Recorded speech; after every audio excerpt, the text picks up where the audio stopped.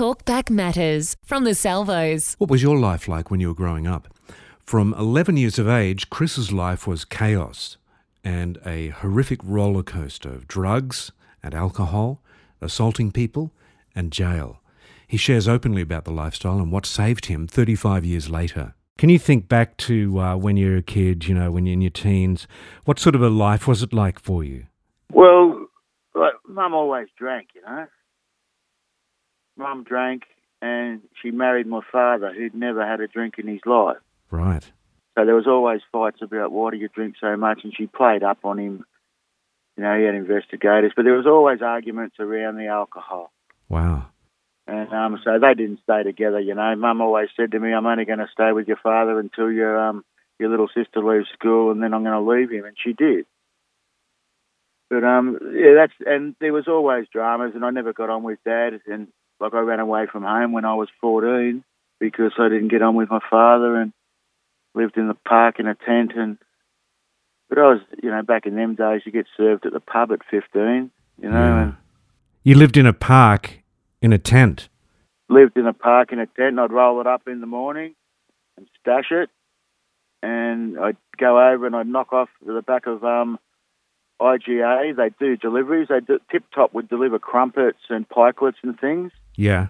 And they were still hot in the package, and they'd deliver the milk before the shop opened. So if you got there early, you could go and knock them all off. I'd only take what I wanted to eat.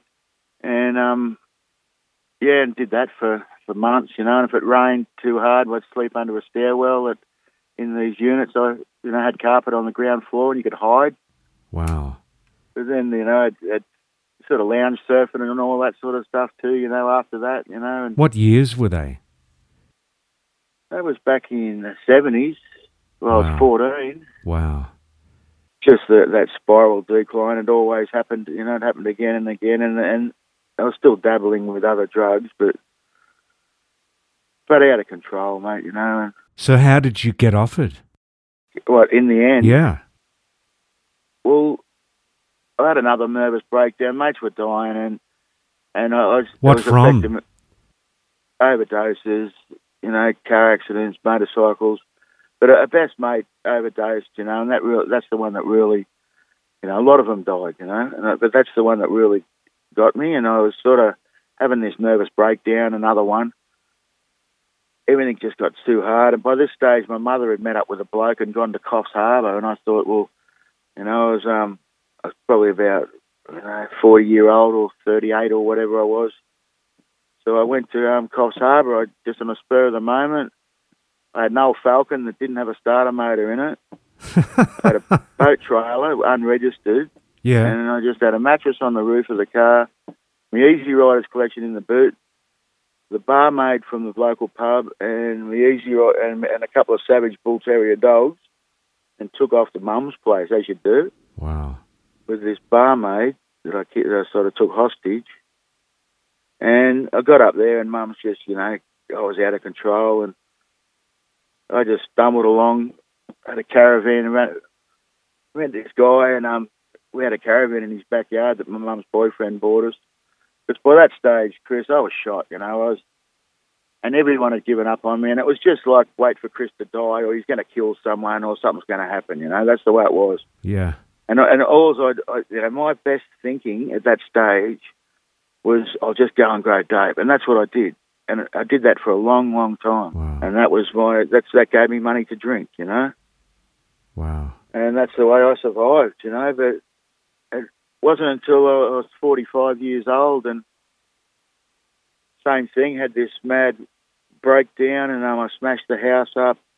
The police came round, found I had hydro setups, and I had dope down the back, and so they didn't catch me. I went over the back fence, but they raided my house, and they ended up catching me. But so I ended up getting 6 months jail, which was the best thing that I could have done.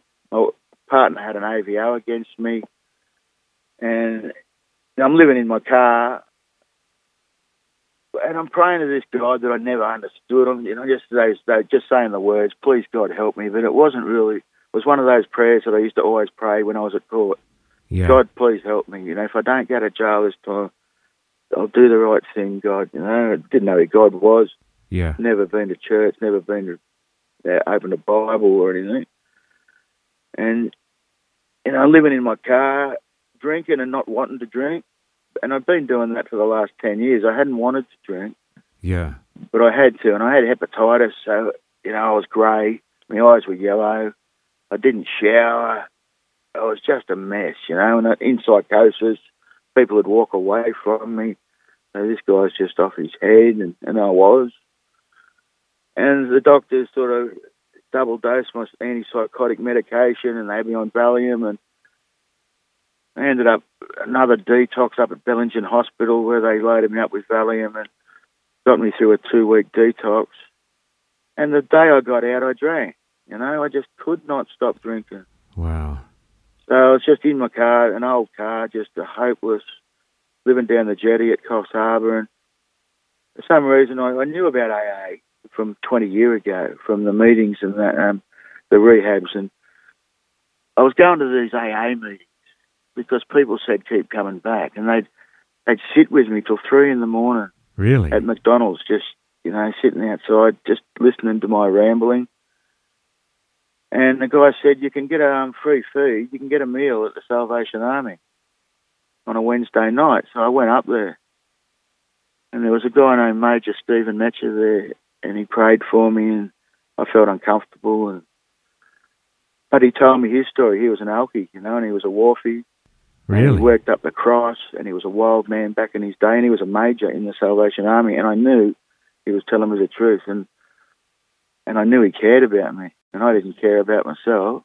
But that's when things changed, Chris. You know, he challenged me. He said, why don't you pour what grog? I was already drunk. He said, pour what grog you got left in the car out, and you'll feel 10 foot tall in the morning. Wow. But I poured it out on the stairs of the Salvos on the 6th of May, 2009. Wow. And I haven't had a drink since, you know, but I poured the grog out, had a massive anxiety attack. I tried every excuse. I'll just drink it. I'll just give it to me mum. I'll just do this. But I didn't. I poured it out. I think that's where the victory came. Yeah. I poured the grog out. Continued to go to this worship on Wednesday thing at the Salvation Army. But, mate, that's... and I give God the glory, mate. I asked. I had to surrender, and I had to do the footwork, but God helps me every day. And I know that... and I thank Him every night. I ask Him to get through that one day at a time, every day. That's Chris's story. You can contact him through our website, salvos.org.au/radio. And you can read more about his story in War Cry this week. You can pick one up from your local Salvo store or go into your local Salvos core